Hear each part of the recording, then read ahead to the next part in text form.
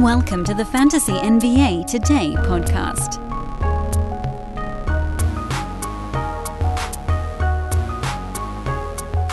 Happy Mock Day, ladies and gentlemen. September the 23rd. It's another Mock Day here on the pod. Pretty soon, not the next one, maybe the one after that, Mock Day will be replaced with real Draft Results Day. And nothing, I tell you all, nothing is more indicative of how a draft will actually go than how a draft actually went.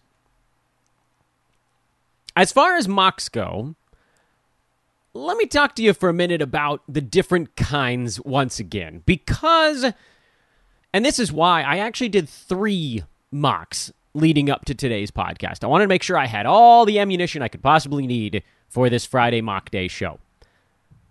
Yesterday, Thursday evening, I did a mock with folks on Twitter, but I think it got kind of firebombed by randoms.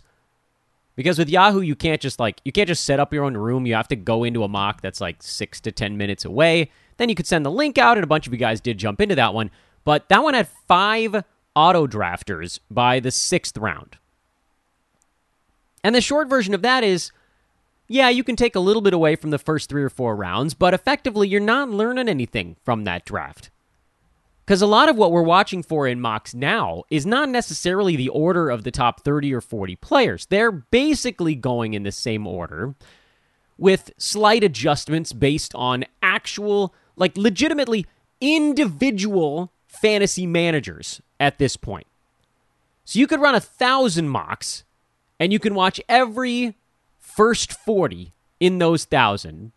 And it'll be a little bit different in probably almost every single one of them. At some point, you run out of combinations, but you'll hit a couple of repeats. Overall, that first 40, first 35, whatever you want to call it, is pretty damn predictable. If you got pick 34 or whatever it is, you've got a damn good idea of who, roughly, some 5 or 6 different guys to pick from, who's going to be around at your pick. The variance at the beginning of drafts is still there.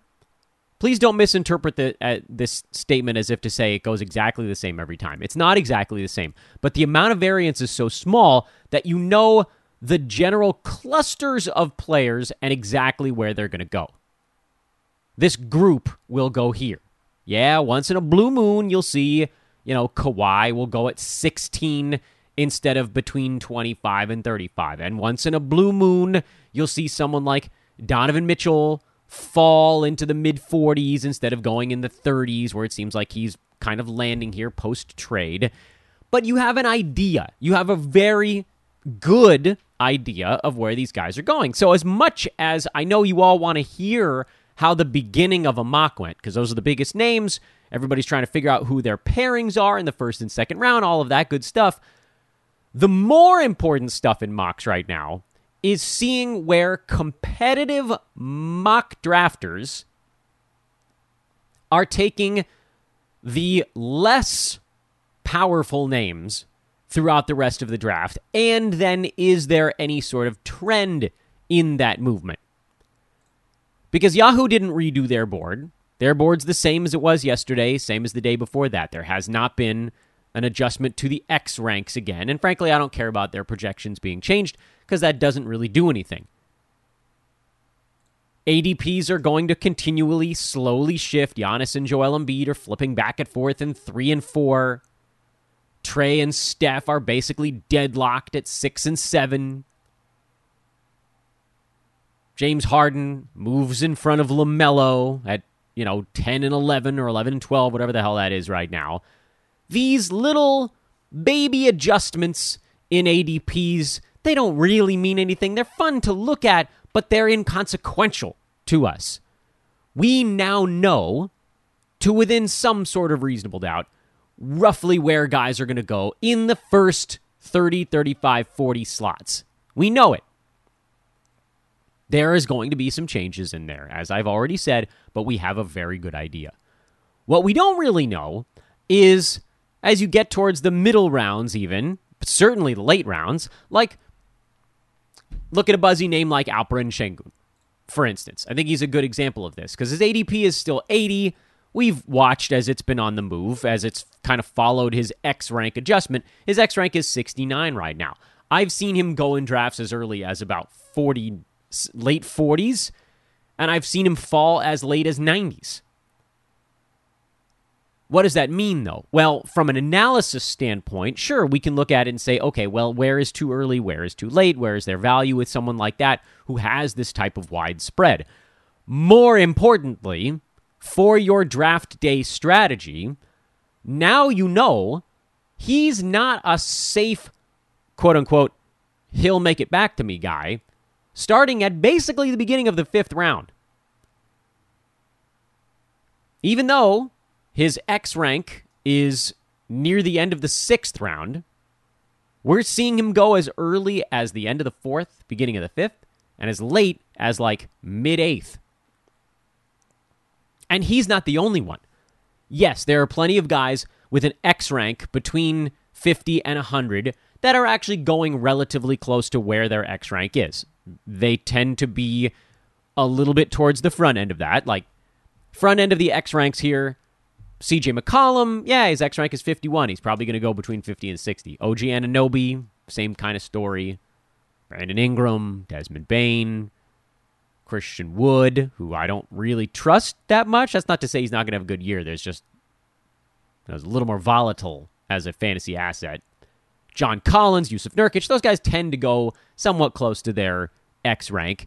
And then the farther you get down the board, the bigger the spread tends to be. D'Angelo Russell has an X rank of 61.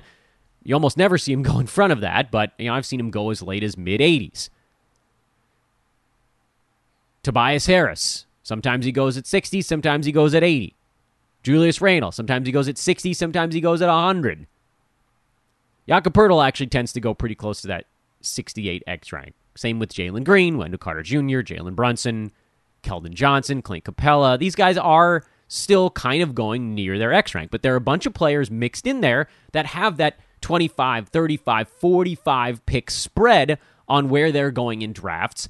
And the reason to run mock drafts right now is to find out if there's any kind of solidifying of where those guys are trending.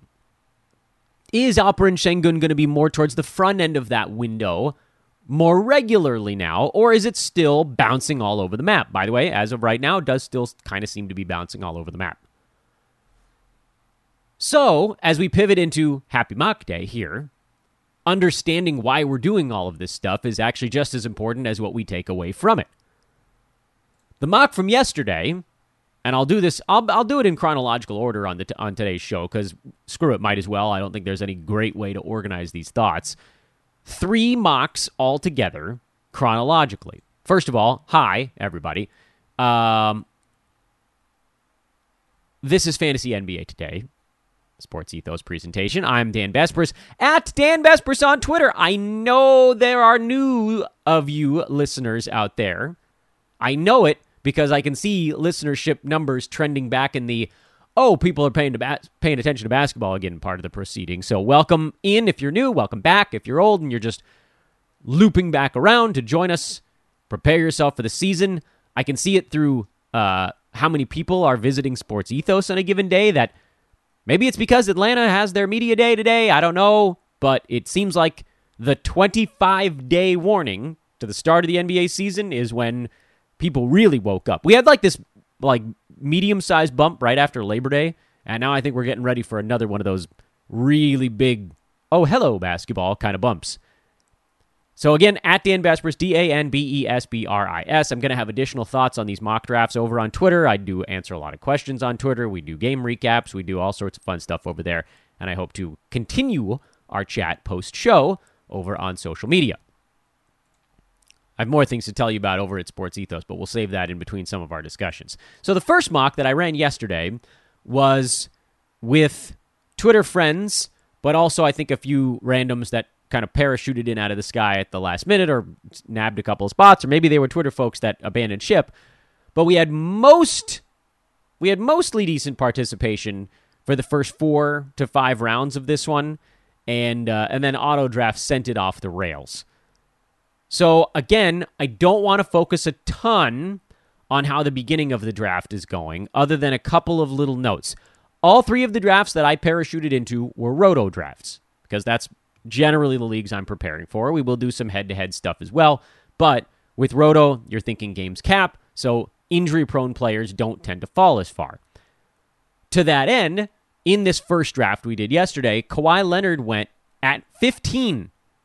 That's the earliest I think I've seen him go in any draft that we've done so far, and frankly, that's actually a tiny bit risky that early.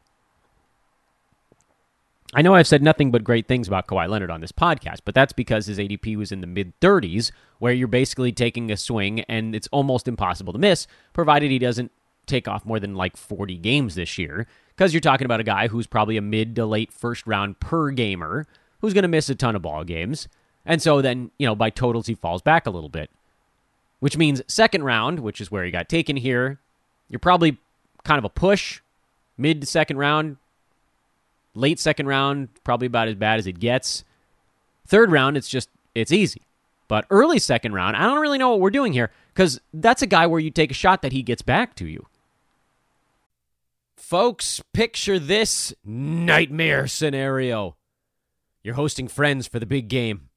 It's neck and neck in the fourth quarter, and suddenly you realize you're out of drinks. Boo, say all of your friends. You start to sweat. Your friends turn on you. You're forced to go on a last-second drink run and end up missing the game-winning touchdown while in line. Oh, no. Terrifying, isn't it? Luckily, you can avoid the drama with Drizzly, the go-to app for drink delivery. With Drizzly, you can shop a huge selection of beer, wine, and spirits, then get them delivered right to your watch party. Compare prices across multiple stores in your area, find the best deals on game day drinks, and get back to armchair quarterbacking from, you guessed it, your armchair. Download the Drizzly app or go to drizzly.com. That's DRIZLY.com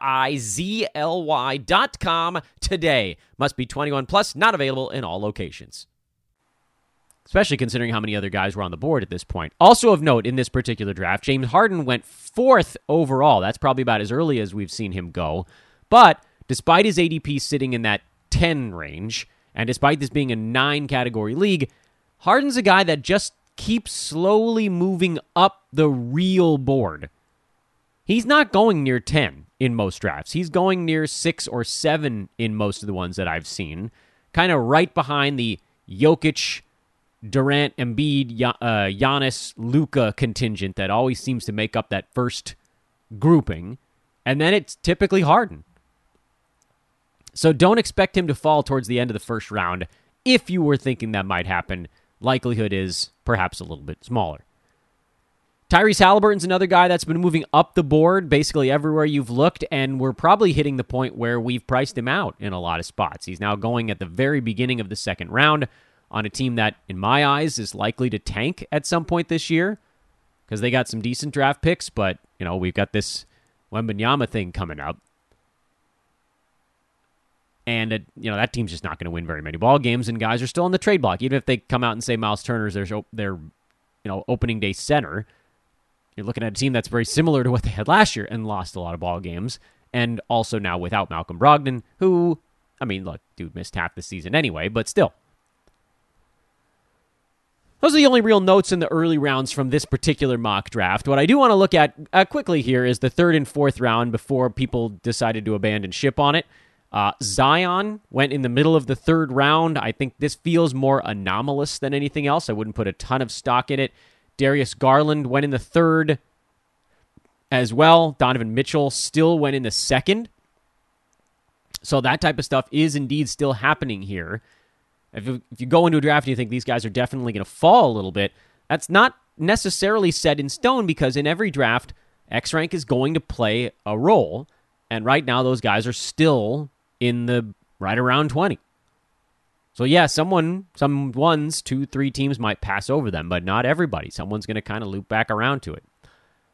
Freddie VanVleet went middle of the third round. He's someone that it seemed like perhaps was starting to go a tiny bit earlier. He did not in this one, and that's good. Jimmy Butler went at the end of the third round. He's like sort of a Kawhi Leonard light experience as far as take a beat-up old guy that's going super-duper low.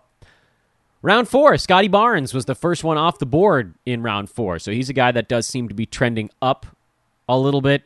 Brandon Ingram went early in round 4 as well. That was somewhat surprising. Kristaps Porzingis, middle of the round. He's also trending the right way in Roto, despite all of the injury stuff surrounding his deal.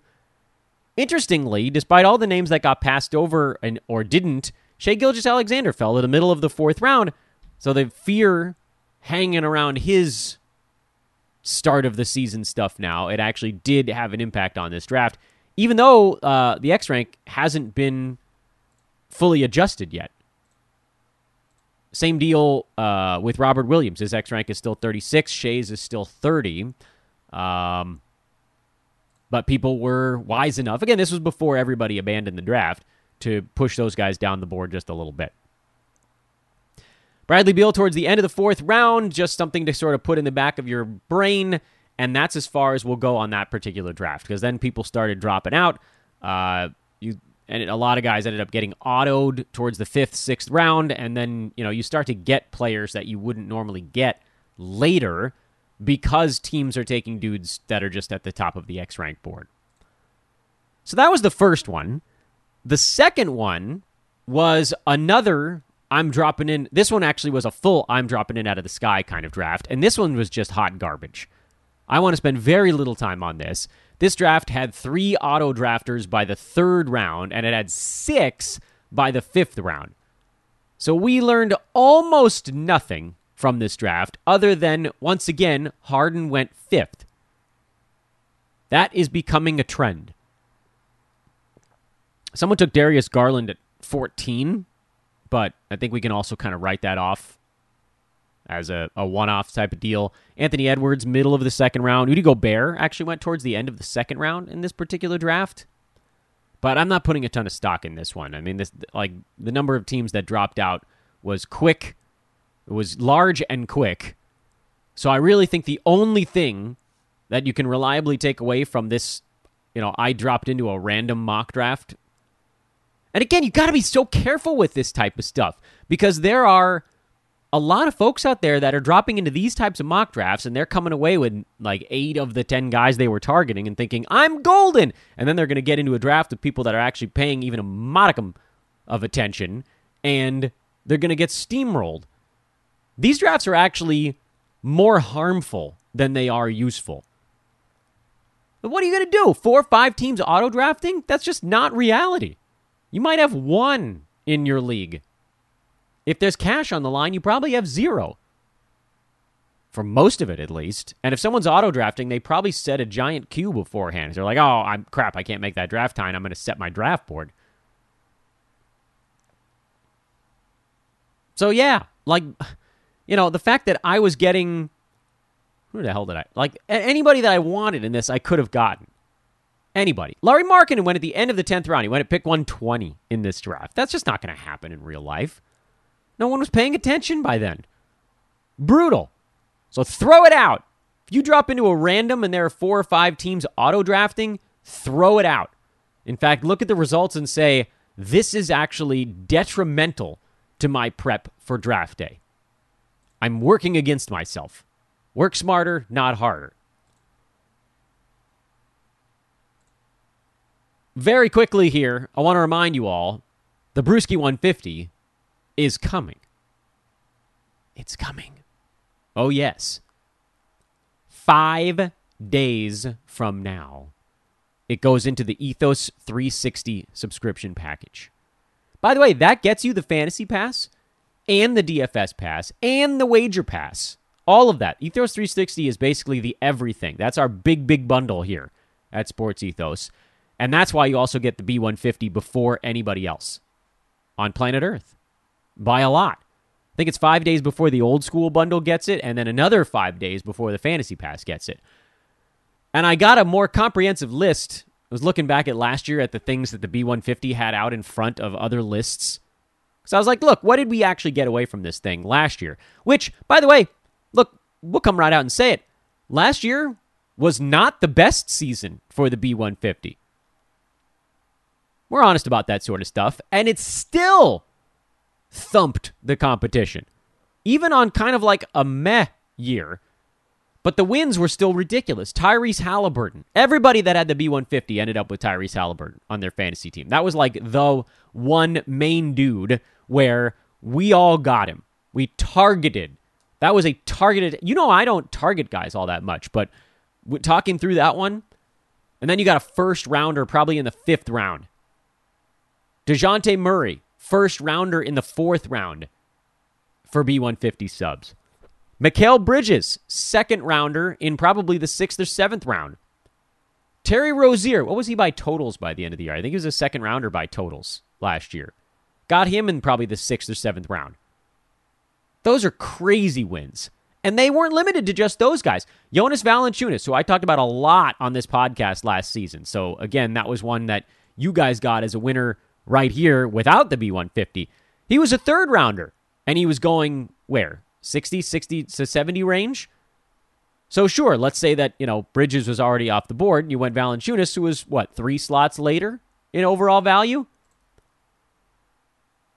Jakob Poeltl, another big winner from the B150 last year, especially as he cranked it up with the season going along. Actually, I don't know where he ended up by totals. I know by averages he was like around 60, but man, did he finish strong. Gary Trent Jr. just obliterated his ADP. JJJ was another name that we had on this show. Actually, Trent kind of was also. Devin Booker. I was against him on that one, and I lost in that particular battle. I don't lose every head-to-head battle with Brew. When I first started here, I lost every single one. Now it's a little closer. A little closer. Not that close. Still a little closer. But think about that. I mentioned, I think, yesterday on the show that, if you went with the biggest attack points from the B150 last year, 1st, 2nd, 3rd rounds, you were drafting yourself. Let's say you just did fine, and you got a 1st rounder, a 2nd rounder, and a 3rd rounder. You could have added a 1st rounder in the 4th in Halliburton, a 1st rounder in the 5th in DeJounte Murray, a 2nd rounder in the 6th in Terry Rozier, and a 2nd rounder in the 7th in Mikal Bridges, or flip those two if you wanted. So after 7 rounds, you might have ended up with 3 firsts, 3 seconds, and a 3rd rounder. And oh no, let's say one of those guys was off the board. Heaven forbid you had to end up with JV instead. You got an extra 3rd rounder out of it. So that was even in a meh year. The B150 crushed. And you can get it again this season at Sports Ethos. I would say go do it. Fantasy Pass gets it in 15 days. Old School Bundle in 10. Ethos 360 get it in 5 days. That's your promo for today. The last mock I want to talk about is the one that I think actually gave us the most information. And I know that at the beginning of these shows, I dive into the theory a little bit more than other podcasts. That's just the way it is at this point. If you guys don't know that about me, well, it's too late for you. It's too late. Because that's just how we operate on this show. This always has been, and will always be, a teaching podcast. My goal in this show is not just for us to win fantasy leagues together. Now, obviously, I want that to be the case, and I hope that overall we do. We haven't really had what you'd call a true down year for the old man squad, because it's really hard for those guys to have an overall down year. This season, the old men drafted near the turn didn't work out, and still things went okay. That's about as bad as it's going to get, though. But, look, if you didn't get stuck with the 11th to the 12th pick, then you were fine. Regardless, my hope is that at the end of every season, you can look back at hanging out with me on this show and think, I am now much better at playing fantasy basketball. I'm better at acquiring news. I'm better at processing news. I'm better at evaluating talent. I'm better at evaluating short versus long-term bursts of players. I'm better at streaming strategy. I'm better at roto ROI stuff. I'm better at creating trades.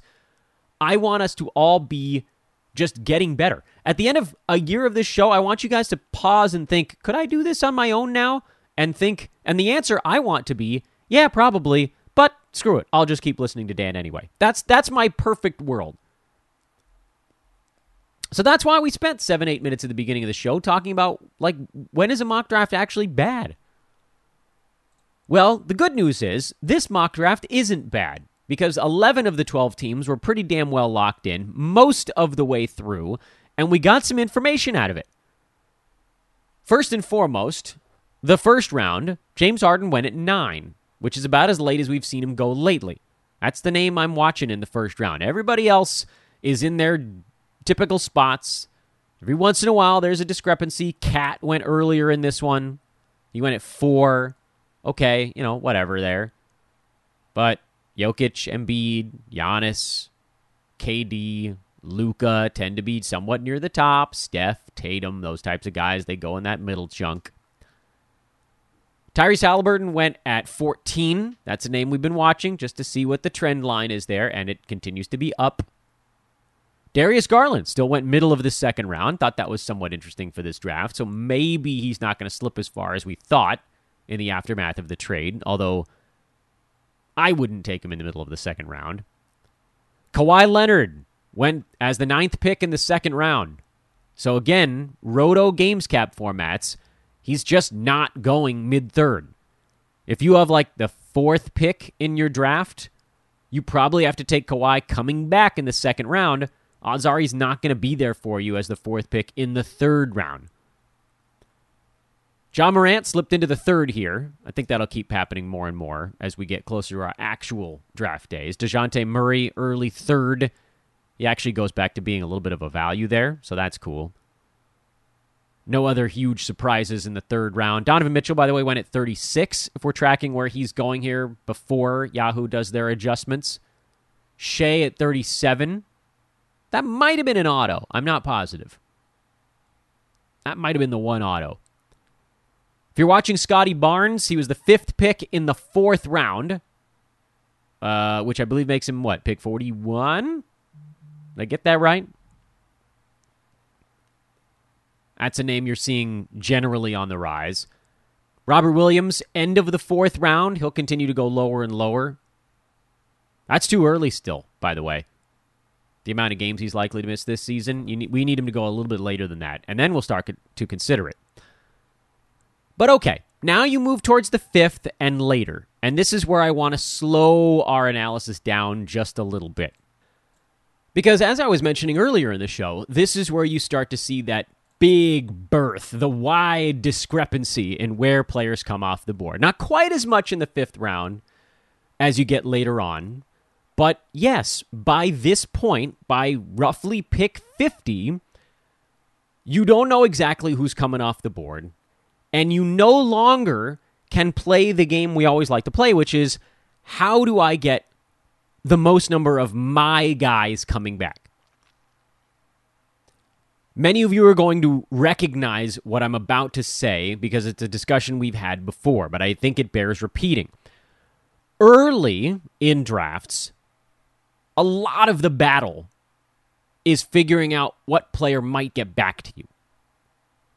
If you're on the turn, that's not a battle you really can bother waging because the answer is nobody is getting back to you. But if you're in the middle of a round, if you're sort of semi-middle, anything between like pick 3 and pick 9, pick 10, whatever, like there's a couple on either side of you. Okay. Early in a draft, remember we've talked about this before, like maybe there's player A who you think is going to finish at, number 9, and player B that you think is going to finish at number 12.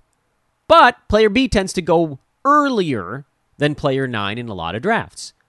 That leaves you in a spot where you're like, okay, my pick just came up. Do I take player B because he won't get back to me, or do I take player A because I think this player will finish at the slightly higher rank? Some of the time, the answer is take player B because that gives you a chance to get both of those guys, because player A might still get back to you. If you took player A first, you don't get player B, and then by your next pick, let's say the next guy on your board, you have ranked at like number 14 or 15. Okay, so those two scenarios, you either end up with your number 9 and your number 15, or your number, 12 and number 9. That is obviously the preferred spot. You want the better combo. 9 and 12 as opposed to 9 and 15. And that early in a draft all comes down to understanding who might loop back around to you at your next pick so that you can decide in order. But by the 5th round, or by the 6th, if you want to call it that, you no longer really have the luxury of trying to figure out who might get back to you. At that point, you pretty much just take the player that you have with the higher finish at the end of a season. Again, the caveat being, like, make sure you're not pick 1, pick 2, pick 11, or pick 12, because in those spots, yeah, there's a chance the other guy you're looking at does get back to you. But if you have, again, like the 8th pick, and you're the 8th pick of the 5th round, I've lost track numerically what that puts you. I think that's pick 56. So that brings you with the 5th pick coming back in the next one. That's pick 65. That's just too much to worry about. Because the guys on your board in between, sure, like, you might want to take the guy that has a slightly lower chance of making it back to you. But if you lose out on the other guy you're targeting, you might have to work your way down the board. A lot of slots may be gone already. Whereas, like at the top, we're talking about 9 and 12 or 9 and 15. This might be, oh, here's the guy that I have ranked 27th, and then the next guy that's still available, I have ranked like 41st. So sure, maybe you take the 41st ranked guy because he has the higher or the earlier ADP, but if you lose out on your 27th ranked guy, and the next dude on your board is like 49 or 52, well, that's not as good. That's too big of a drop-off and too big of a risk to take, because now the combinations you're looking at are 27 and 41, or whatever the hell I said, versus 41 and 53, or 27 and 53. Because of the gap, you need to make sure you end up with that guy that you have ranked 27th in this particular scenario. Player A versus player B versus player C. They're not close enough where the risk you're taking of player A not getting back to you is worth it. It's not worth it anymore. So once you get to round 5, whenever your turn comes up, you just go take the guy you want. And that's what a lot of teams are doing at this point anyway, without really thinking it through in that same mathematical way. They're just doing it here because that just feels right. And you know what? Damn it. They're right to do it that way. You take the guy that feels right. Now, preferably, we've done more prep work than these other teams. We're not just taking a guy because they feel right. We're taking them because we've done a whole bunch of work. We've projected things out. And so this is where we have them as the winning selection. So now we can quickly move from rounds 5 through 10 and let you know where a couple of guys were going and if there's any kind of trend line in that direction. Klay Thompson went in the middle of the 5th round. I've never seen that before. I think we can throw that small result out. Miles Turner also went in the middle of the 5th round. He's a guy that I think typically goes earlier anyway, so I'm also going to kind of dump this one. Alperen Sengun went at the 11th pick of the 5th round, which is pretty much where he's going. But with that big variance, is this where he lands? Does it start to settle a little bit around pick 60, which again, this is before his X rank, but is there enough buzz there that he's going to consistently go between 50 and 70 as opposed to post X rank, meaning later than Yahoo has him on the board? I know you're saying, why do you keep quoting Yahoo? Well, that's where the mock was, so that's the board that everybody was looking at. So that's a really important one. Not that we need Alperen Sengun on our teams. Like I've said, I like his fantasy game. I think we're maybe a little early on him here. Just not draft-wise. I mean, in actual chronological time-wise. I think we're a little early to go this bananas for him, and I think he probably finishes the year really nicely, but there's going to be some growing pain stuff. Jalen Brunson, second pick of the 6th round, so that's pick 62. He's been trending up. Does that kind of rebound back down the board a little bit?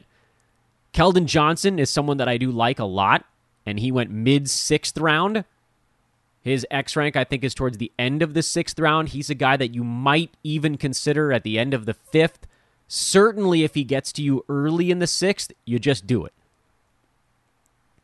Franz Wagner, middle of the 6th round here. He's another guy that's been flying up boards. I'm a little worried that it's going to start going too early with him. I think a lot of the young guys in Orlando actually play 75 games this year. That's a team to me that looks like they're going to try to win a few, so there might be a little durability bounce for some of these dudes.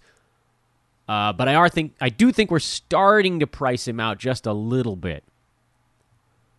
Where are we at here with this one? Mid-60s? I really would rather him get into the late 70s to 80s. It's probably not going to happen, but it's what I want, damn it. So I'll blow out somebody else's birthday candles and make a wish, because Lord knows mine ain't coming anytime soon. I might wish my birthday. My birthday's not for a while. Who else is interesting here? Jamal Murray went mid to late 6th. That's earlier than we've been seeing him go off the board. Notable, because again, I think with Roto, that's something that might pop up, and not a guy that you can just casually count on you falling into the 8th round. It's not necessarily going to happen. Michael Porter Jr., on the other hand, we're talking about some of these Denver guys, he actually went in the middle of the 7th round, and typically that's been reversed. Devin Vassell went middle of the 7th round, as did Colin Sexton. Very curious to see where those guys end up. Sexton here post-trade, we've seen him go as early as about 75, which is not that far, actually, from where he went in this one. I think this puts him at, 81? So a little bit back of that. Vassell at 80. Vassell will probably be better than that, by the way. So that's another name that, again, if you're targeting guys at this point, you just go do it. There's still a lot of really safe names on the board, so that's going to make it tougher to make that transition. But you're running out in a competitive mock draft here. You're running out of the really safe names by about pick 80. There are a few mixed in there. You've still got Marcus Smart on the board. You've still got Mitchell Robinson, Wendell Carter Jr., Al Horford is still floating around, Gary Trent.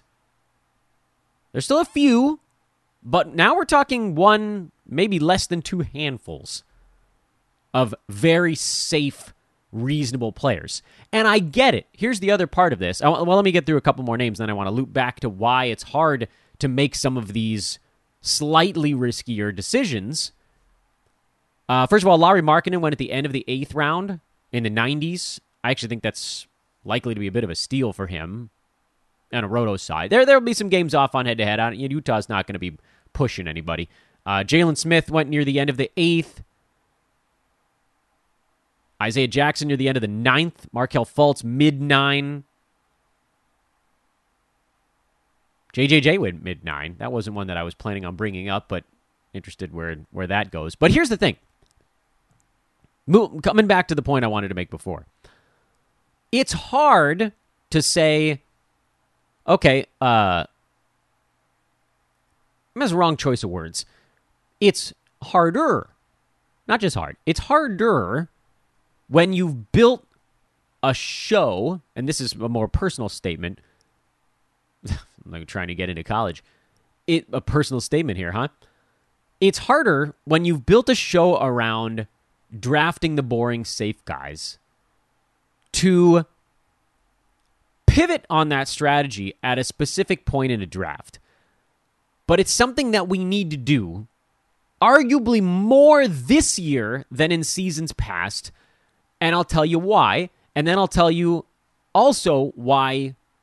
I'll tell you why it's harder, I'll tell you why we need to do it this year, and then I'll mention some of the potential outcomes here. Why do we need to do that in general?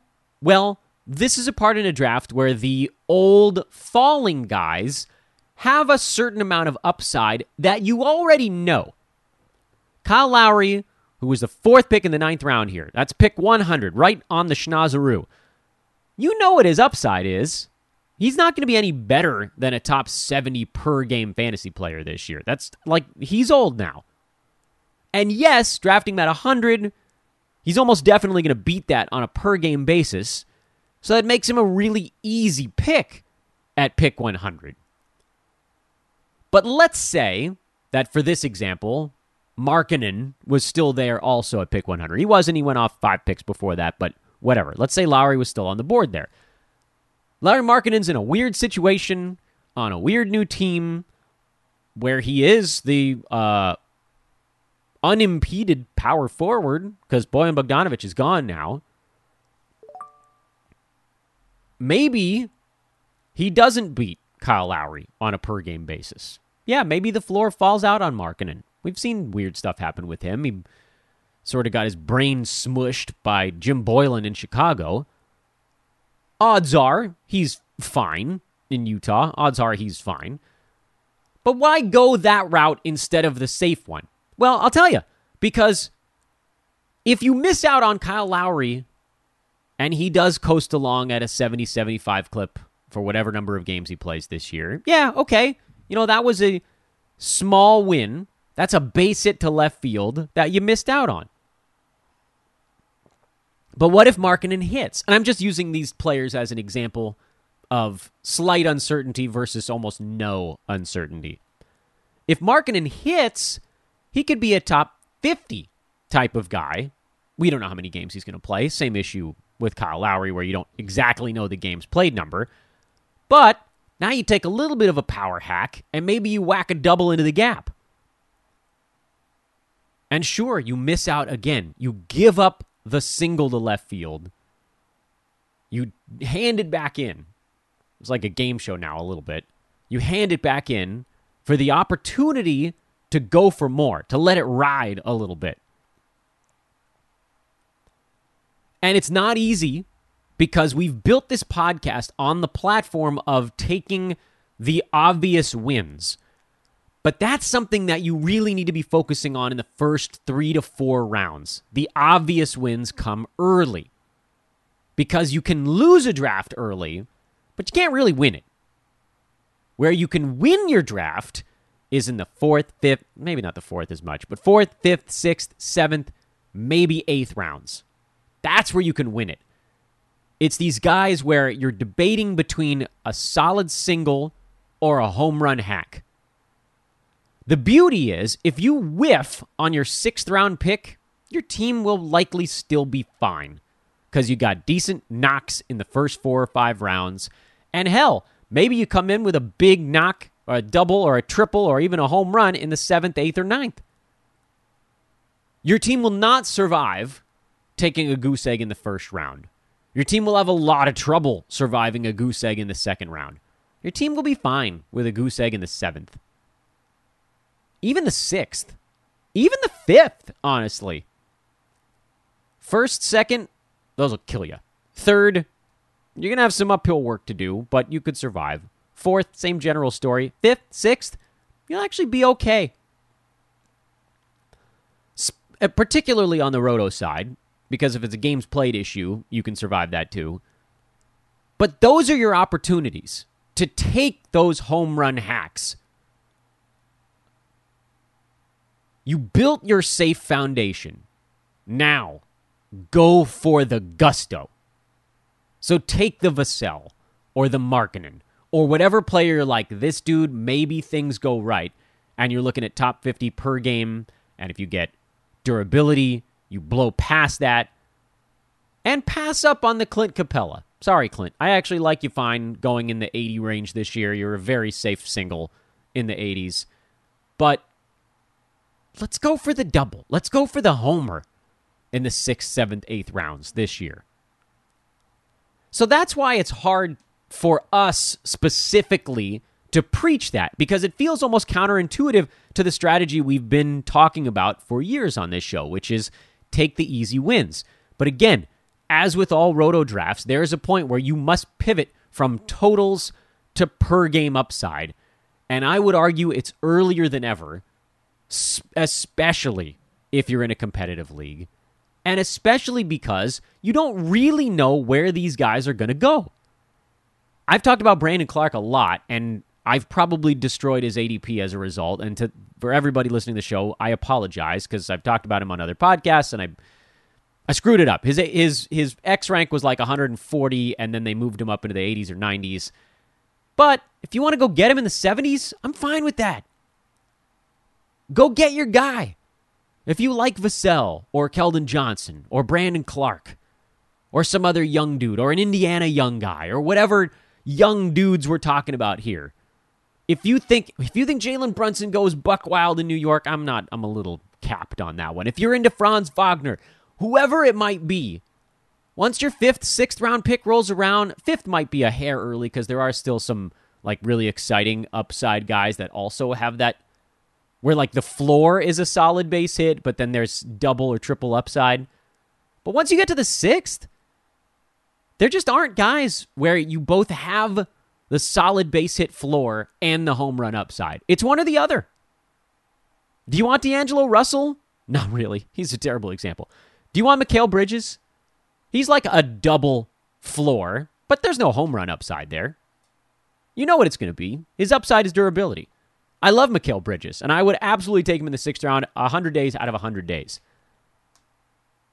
But what if I'm in this, like, what if we're debating between someone who has home run upside? What if you're debating between Jakob Poeltl, who I really like a lot? He has a solid base hit floor, but not much in the way of home run upside. I actually like him a lot. I'm like denigrating all these players that I really want to have on my fantasy team. All I'm saying is, if it gets to your turn in the late 6th round, and you're like, bleep it, I want one of these Spurs or Pacers or whatever young player that I think is going to go crazy this year or not. This isn't even me handicapping these guys. This is just me giving you the Dan Besbris seal of approval to get wild earlier than ever. Remember how we used to talk about the No Man's Land starting at pick 75? I think it's pick 65 this year. I think it's the earliest it's ever been. And another reason that that's happened is that in years past, there have been a lot of old man squad guys with double floor, meaning double down the line, a gapper, like medium-sized win floor in the 45 to 65 range. And this year, those guys aren't really there anymore. They're above it. And then there's a bunch of dudes below it that all have that base hit to left, the solid single floor. We'll do the old man squad list, and those guys will be there if you want them. Marcus Smart, Al Horford, all these names we already just mentioned 5 minutes ago. Clint Capella. List goes on and on of this solid base hit. Kyle Lowry. Guys that are all in that 75 to 105 range. But now you're debating between those guys and the home run hack. I say go with the home run hack. And also have a wonderful weekend. I am Dan Besbris at Dan Besbris on Twitter. Happy mock day, everyone. We'll loop back around on Monday, probably start to talk to some of the pros, both internally here at Sports Ethos and in our Industry Pro mock, which has now finally weaved its way to the end of the 11th round, so there's just one round left. That'll be done before Friday is over, and then we can start breaking that down as well. Again, have a delightful weekend. Thanks again for listening, everybody. Drop a 5-star review on the pod if you haven't already. Follow me on Twitter. Go to sportsethos.com. Get yourself a pass to the Brewski 150. Let's crush it together. So long, everybody.